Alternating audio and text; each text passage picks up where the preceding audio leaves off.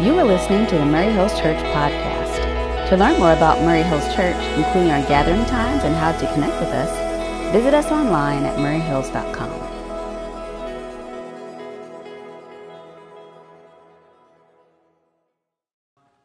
One of the most controversial words in the English language today is the word justice.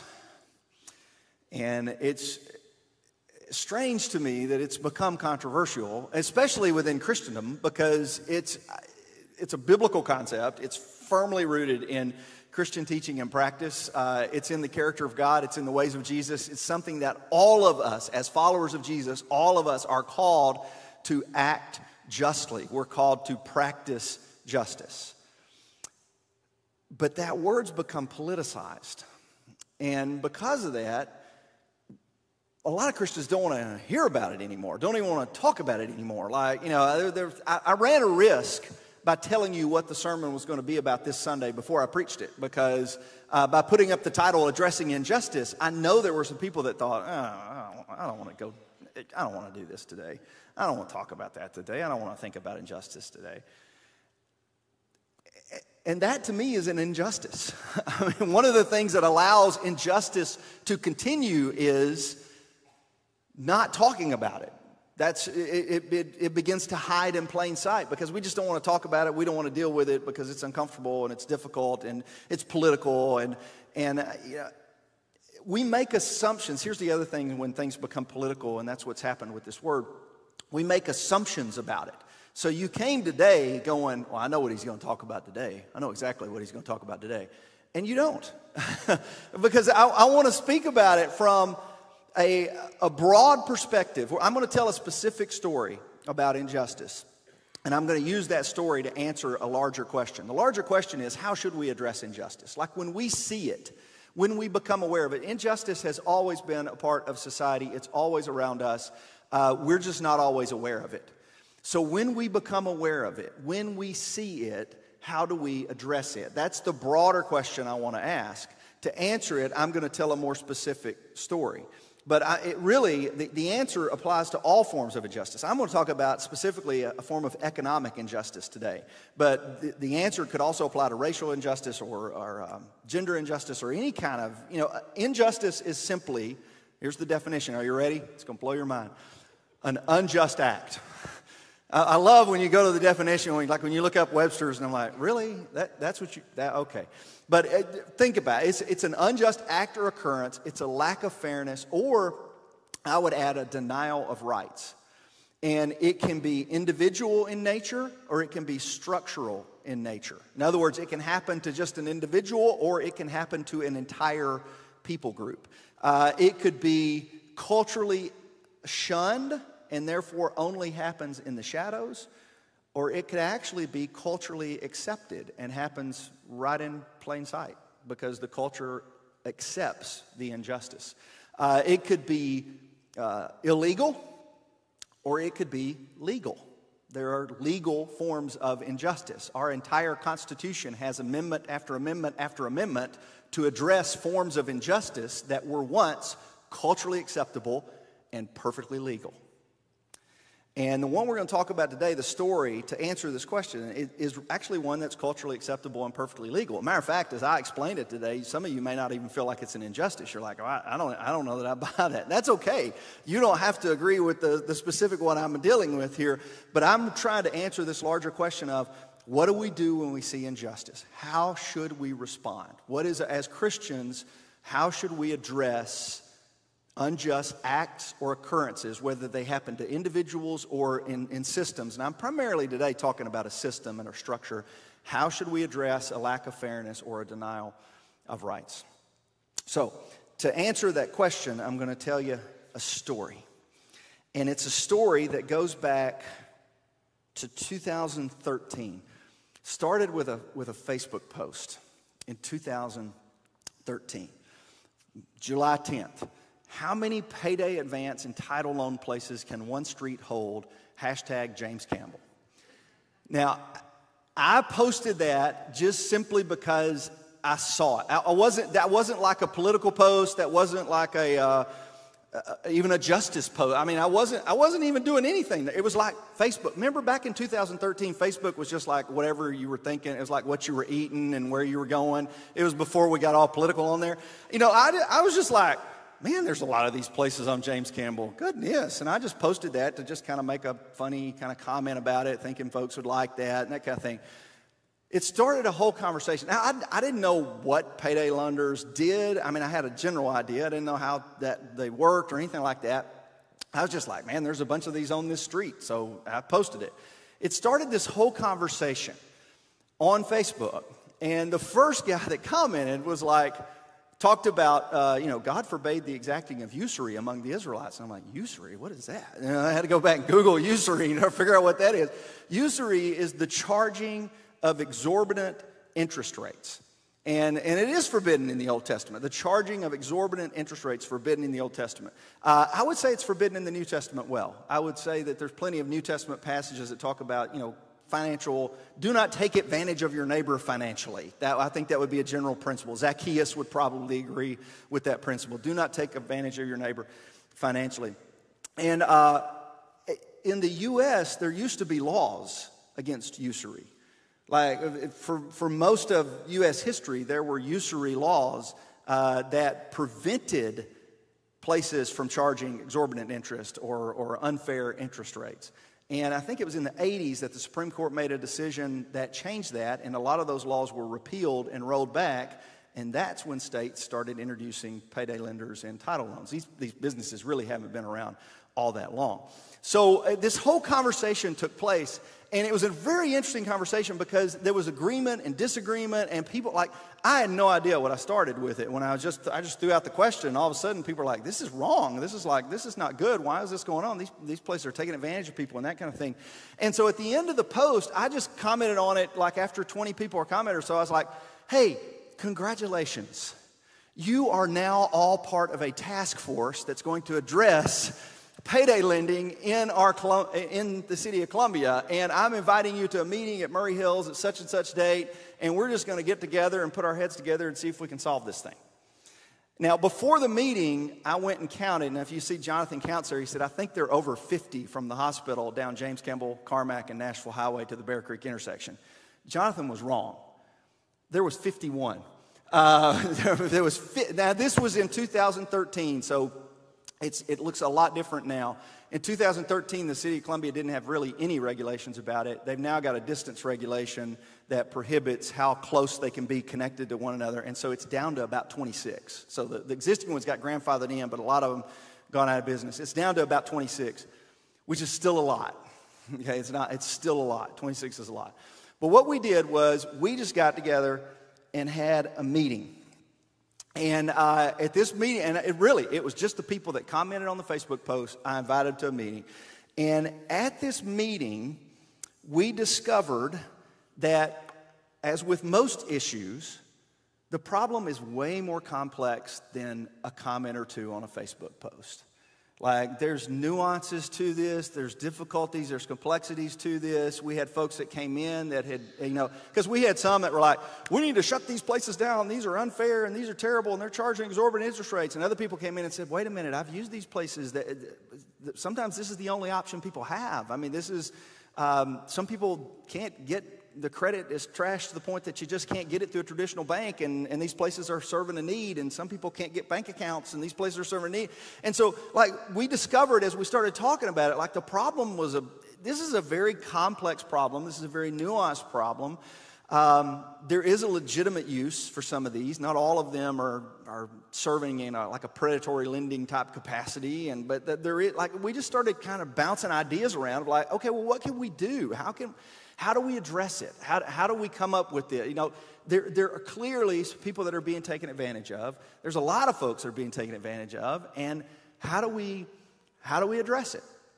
And honestly, we just got overwhelmed, and we kind of quit, which is another common thing that happens when you're trying to address injustice. Because when you start trying to address it, it's one thing to talk about the problem, they ought to do something. They ought to fix that problem right there. It's one thing to point fingers and they ought to fix it. It's another thing to sit in a room together with a group of people and we're the ones that are going to fix it. So how are we going to fix it? And we figured out, like, every idea there was a roadblock to. It was like, well, what if the church, because, if you go back to Stephen's original idea, it was like, what if an umbrella of churches could provide the same service interest-free? We're like, ooh, yeah, that's a good idea. The church could lend money to people. No, that's not a good idea. I mean, like every idea we come up with, there was some roadblock to it, and then it was like the problem became so overwhelming because it's much larger than this little group can fix. I mean, this is a nationwide problem. Like, we can't affect the laws. We can't affect the regulatory practices. How are we going to fix this problem? And it just eventually kind of got to the point where, like, this is just too big for us to fix. We don't know how to do this. It's too big. And I'll credit Randy Nichols, who kind of resurrected it about 3 or 4 years ago, because Randy came to me. Randy does a ministry that offers rides to people. And a bunch of people were asking for rides to payday lenders. And he's like, what's going on here? And he started asking people and just kind of digging in just a little bit and kind of finding out what was happening. And so Randy came back and he said, hey, I heard we had this group that was working on this. What's going on with it? And I said, well, Randy, we've kind of fallen apart. When not really much is going on with it anymore. It's a huge problem. It's a big issue. And the more we learned about it, the more difficult it was going to be to overcome it. And I met with a legislator, which I did, and found out that they weren't going to do anything about it. It's this the payday lending lobby is strong and all this stuff. And so I was like, it's just not going anywhere. And Randy said, well, what if it's trying to fix the whole issue? What if we just helped people that were caught up in it? That's a genius idea. Like, rather than trying to tackle the nationwide problem, what if we just focused on people who kind of got caught in the trap and they were looking for a way out, and we just helped maybe one person at a time? Genius idea. And that's what we decided to do. And I'll tell you just a little bit more about the problem real quick, because the problem kind of helps you understand why we came up with the solution. Predatory lending, let me back up just a little bit here. Predatory lending is defined as any lending practice that imposes unfair or abusive loan terms on a borrower. It's also any practice that convinces a borrower to accept unfair terms through deceptive, coercive, exploitive, or unscrupulous action for a loan that a borrower doesn't need, doesn't want, or can't afford.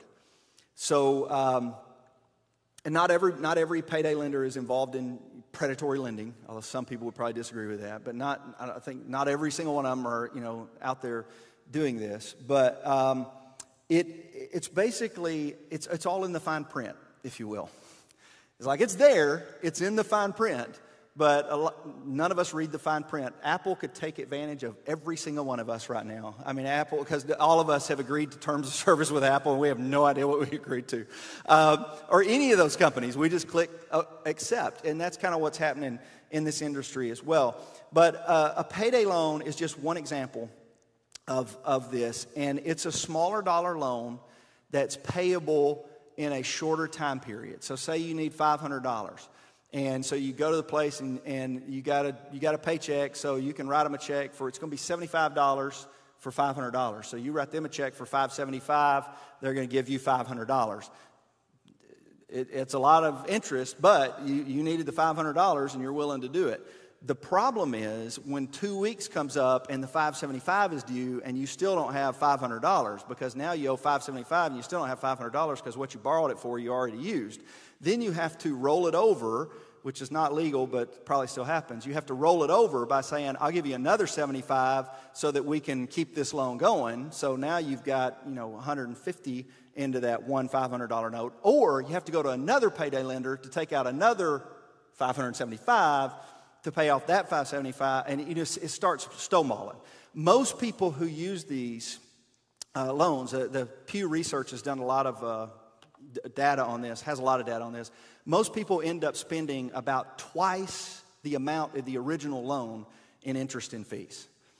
So you borrow $500, but 2 years later, you've paid $1,000 for the $500 that you borrow. Some people have been paying on them for months, only to discover that they never reduced the principal. Everything they were paying was fees and interest. There's a ton of stories. There's stories that this ministry that we've started has heard from people like, oh, I was paying on my title note for like 2 years, and then I called to see what my balance was and found out my balance was about the same as it was 2 years ago because they didn't realize that everything was going to fees and interest. Now, when you hear these stories, and I'm not going to go deep into all the stories there. There's documentaries. Netflix has a documentary out about it. Pew Research has a ton of information out about it. So when you hear them and you read it, you're like, that's not right. Somebody needs to do something about that. Like, surely there's laws against this sort of thing. Well, there are if you're a bank. I mean, if you're a traditional bank, you're highly regulated. There's limits on what you're allowed to lend. You have to make sure that people can repay the note, and you can only charge so much interest. A bank can't charge an exorbitant interest amount. There's regulations against that in traditional banks. Payday lenders fly under the radar on all of those things because there's no national regulations. There's no national rules that regulate payday lenders. It's state by state. And the state that we happen to live in happens to be one of the most lax when it comes to regulation. There are a few rules on the Tennessee books. Tennessee will say no more than $500 borrowed, which nearly every person we've helped has more than $500 borrowed. Well, how is that? Well, there's not really a regulation agency that checks that. I think it's a box. I'm not 100% sure on that, but I think it's a box. But you can't borrow more than $500. No more than 2 loans. Again, there's no way to regulate it, and no rollovers are allowed. The state does have a law on the interest rate. So the state has said you can't charge too much interest. There is a limit to what you are allowed to charge. So for a payday loan, the max amount that the state will allow you to charge, the max amount is an effective APR of 459%. That's the most you can charge. We are not going to let you take advantage of people. You are not going to charge somebody $465, $459. That's okay, that's fair. But no, that's the law. That's the legal limit that you're allowed to charge. Now, the reason that it doesn't look like that is because nobody goes in and takes out a 459% interest loan. It's paid back over 2 weeks. So if you take $100 and you pay 15% on $100, it's $115. There's another couple of fees that get in there. It's basically for every $100, there's $17.65 in fees and interest, and that's payable in 2 weeks. So you multiply that by 26, that's where your 459 comes in because it's a short-term note. So when you start digging into it, there's a lot of like, what in the world? So we got together. And how do we tackle this?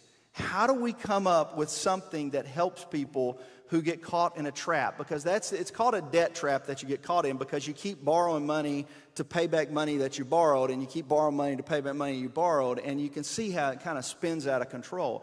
And so this group that I'm talking about, we got together, tried to figure this out, and tried to come up with a solution, and finally did. But before we get to that solution, I want to talk about why some of the things we did with that group is the answer to the question of how do we address injustice.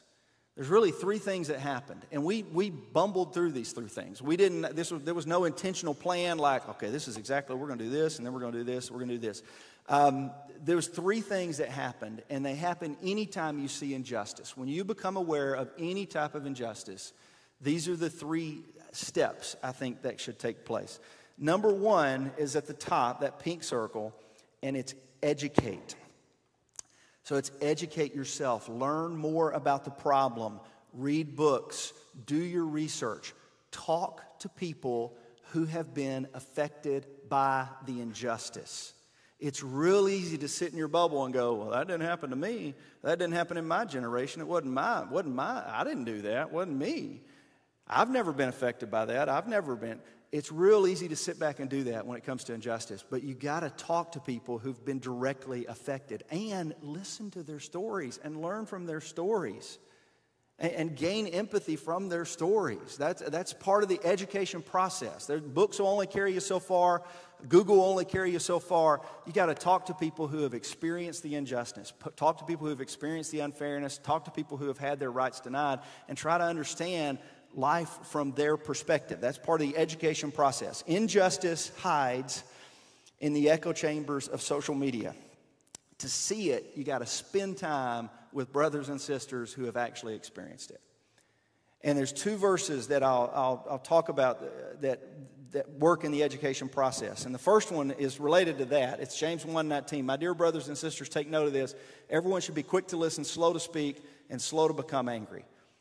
Listen way more than you speak.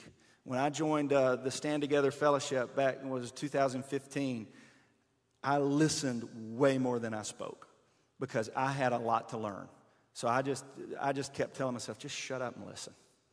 And I learned tremendous amount just by being quiet and listening. So that's the first step with injustice. At the education, I'm just going to be quiet, and I'm going to listen, and I'm going to be slow to anger. Slow to the righteous anger. That's the other piece there. And then the second verse that I'll mention in this one is Matthew chapter 7 and 8. Ask and it will be given to you. Seek and you'll find. Knock and the door will be open to you. For everyone who asks receives. The one who seeks finds. And the one who knocks, the door will be open. In other words, pray. So those are the two things. Part of the education process is listening to others, and the other part is listening to God. So I'm praying. I'm praying, saying, God, open my eyes to this. What can I do about this? How should we address this? What should happen? We should always, our actions should always be informed by prayer. So prayer is not a passive activity. It's an active activity to where we're actively seeking God's will in something. God, there's something's bothering me. This is burdening me. I'm seeing something that's wrong. There's an unfairness. There's an injustice here. And how do I address it? How do I address it? So you're asking, praying God that would give you the guidance. And I believe God will do that when you give you the guidance. The second bubble there where they intersect is advocate. So once you've heard from God and once you've learned from others, you have to be willing to speak up. And I'm not talking social media speak up, okay? That's a part of it. I understand. That's just part of our culture today. But I'm talking about you have to be willing to speak up. You have to be willing to use your voice. And this is the unfun part of the whole process. So this is why once our little group got to this part, we're like, can we just learn a little more? Can we pray a little longer? You know, because this is when you get opposition. And this is when, you get people who will disagree with you, and you get people that will misunderstand your purposes. But speak up anyway. And not in a self-righteous tone, and not in an angry tone, in the way that the Bible teaches. 1 Peter chapter 3 about, be prepared to give an answer. And it says, but do this with gentleness and respect, keeping a clear conscience, so that those who speak maliciously against your good behavior in Christ are ashamed of their slander. So you got to, whenever we're talking about these things, they're controversial things. Whenever we're talking about them, we speak to one another with gentleness and respect, with empathy for one another.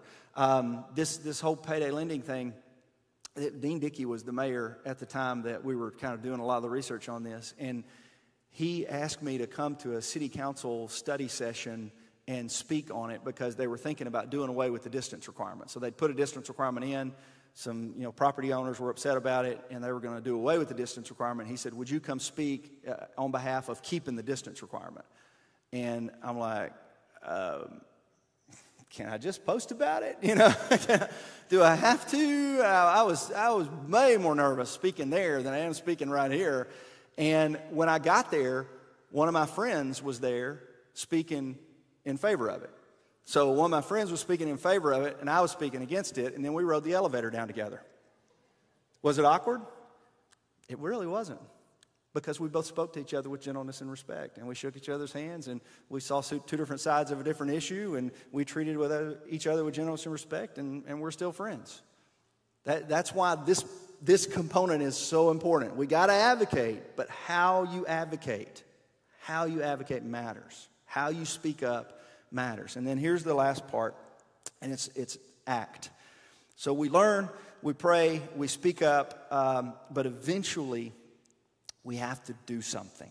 We have to act. And I'm going to give Duncan, who was playing our keyboard this morning, he put this verse on my mind on another Facebook post, and this is a great 1 John chapter 3, verse 18. Dear children, let us not love with words or speech, but with actions and in truth.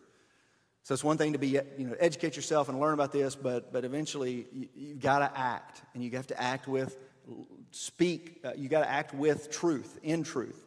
The other ones is James 2, Verses 15 to 17, suppose a brother and sisters without clothes and daily food, and one of you says to them, go in peace, keep warm and well fed, but does nothing about their physical needs. What good is it? In the same way, faith by itself, if it's not accompanied by action, is dead. So this is where we got to with the payday issue, was like, okay, this is a problem. Some people are being taken advantage of. Should we just say, well, go in peace, my brother, good luck? Or what kind of action do we take? How do we address it? Here's what we decided to do. I got to wrap this up, but here's what we decided to do. We started something called Pay Grace Forward. I know some of you have heard of this and some of you probably haven't, but it was built on what Randy said. Like, rather than tackling the legislative issues, we're not legislators, we're a church. Let the legislators legislate. Rather than tackling, the industry regulations, and we're not bank regulators, we're a church. What can we do? Let's help individuals. And so we started this ministry called Pay Grace Forward that is now a fully independent 501c3. So it started as a ministry of Murray Hills Church. Now it's just spun off. It's an independent ministry. It's got its own independent board of directors. I think I'm the only member of the board of directors that's still a part of that's on Murray Hills Church, part of Murray Hills Church. So it's all these different churches involved. Greg Martin is our chairman of the board, and what this group does is combines mentoring with low interest loans. So what we do is provide financial coaching with a low-interest loan. So let's say you're caught in a payday trap and you owe a bunch of money to a title loan place or something. Say you owe $2,000 to a title loan place, and you come to Pay Grace Forward and say, I need some help. I'm drowning here. And they say, okay, here's an application. Through the application, if you're approved for the program, then through the application, they're going to say, okay, we're going to put you with a mentor. We're going to put you with a financial coach that's going to sit down with you over a period of 6 or 7 weeks, and we're going to look at your budget, we're going to look at your spending, we're going to look at the income, we're going to look at the bills, we're going to look at the terms of the notes you got and all this kind of stuff, and we're just going to do our homework together. And over that 6 or 7 week period, that person's doing some financial coaching, financial mentoring. They're volunteers from churches that do this. And then after that period of time, if it looks like, I'm willing to do the work, I'm willing to do what I need, I've got a budget in place, I've got a plan in place, I'm ready, I know I can do this. After a period of time, they then recommend you to the Pay Grace Forward Advisory Council that I think they should qualify for a loan. And then you can get a loan through a traditional bank that will pay off the note to the payday lender, and now you got a loan through a traditional bank at a regular interest rate that's payable over 16 to 18 months rather than a 400% interest loan at a payday lender that's payable in 2 weeks. So we do that through First Farmers. That's our partner bank right there. So nobody's borrowing any money from churches. They're borrowing money from First Farmers. So the way it works is they would go, and the ministry essentially co-signs the note and says, listen, we've been meeting with this person, we've been working with this person, and we believe they're good for the note. So we're willing to put up the collateral for the note so that they can pay off this payday lender. One of the last people we helped went from $800 a month in payments to $150 a month in payments. You want to talk about a life change? I mean, a life change.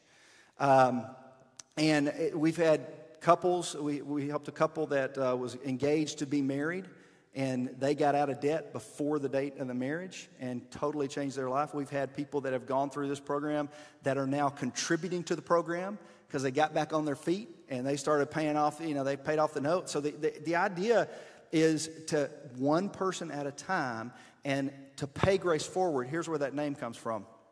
If you borrow from us, if First Farmers giving me a note, I couldn't afford to do it. This ministry helped me do it by co-signing the note. Once I pay my note off, so I got grace. I received grace. I was given grace because I got something that I couldn't afford. Once I pay my note off, that money is then freed up, and it gets to go help the next person, and go help the next person, and go help the next person. So what we're trying to do is combat the debt cycle with a grace cycle. Unlike benevolence fund at churches where you just give it and it disappears, when you give to Pay Grace Forward, that money, in theory, goes on and helps the next person, and the next person, and the next person, and the next person. It just creates this cycle of grace. And I don't even have time to explain the whole thing. It's a really creative thing to me, and it's a cool thing that's happening. And you've got an opportunity today, if I stop talking, to go learn about it. From our executive directors here, Lori Cole's sitting, we wave real quick. Lori Cole is our new executive director of Pay Grace Forward. And you can applaud for her. And she's going to be in the surf shop, which is the room down here in the children's ministry, right after this service is over, talking a little bit more about how the ministry works, because I know the analytical among us got questions, and the non-analytical are like, okay, I got it. But the analytical are like, well, what about this? What about this? She's going to be there if you want to go learn some more information about this. If you're interested in being a mentor, that's what we really need is in the ministry, because the education is a huge, huge part of it. It's bigger than the note. You know the coolest thing? Most of the people who start the program end up not needing the loan. They end up not needing the loan because over that 6 or 7 weeks, they're like, I can do this. I can make this work. They just needed a coach to kind of help them coach through this, and so they end up not getting the loan, and we consider that a success if somebody doesn't need the loan. So if you are interested in serving as a mentor for this, if you're interested in maybe learning a little bit more about what that is, and really, I'm going to tell you a secret, and we're on live stream here, but that's okay. You know what mentoring is? It's discipleship. It's a foot in the door for discipleship because it's meeting an actual need. There's a financial need. So people are, now if I called somebody and said, hey, I want to pair you with a Christian, and y'all are going to meet together for 6 or 7 weeks just to kind of see how life's going, you think people are going to go for that? No. But if it's, I want to pair you with a financial coach that's going to help you out and help you get out of this situation, the people are open to that. So that's a whole other part of the ministry to me, is it's really a discipleship ministry is really what it is. So, but anyway, Lori's here. If you want to go talk to her as soon as we're done, she's going to be in the surf shop, and you can go learn more about it today. Okay, let me pray for us, and I've got just a couple things, and we'll be dismissed. Let me pray. Father, we thank you for the creativity and the ingenuity of your people that come up with stuff like this. And thank you for folks who have the heart of Jesus, like Randy Nichols, that are trying to help people. And Father, I just pray you help us to do that as a church, we are always have our eyes open to injustice. We always have our eyes open, and we're always seeking to learn, how can we help in whatever small way that is. How can we help? What can we do? How can we act? How can we address some of the issues that we see in the community around us? So I do pray for Pay Grace Forward. I pray that it continues and that it is successful. And I pray that there's folks here today that are interested in stepping into that ministry and being mentors and taking action on something today. So it's in the name of your Son, Jesus, I pray these things. Amen. If you were encouraged by today's talk, feel free to share it with your friends. Please also consider rating and subscribing on Apple, Spotify, or wherever you listen to podcasts. To learn more, please visit us online at murrayhills.com.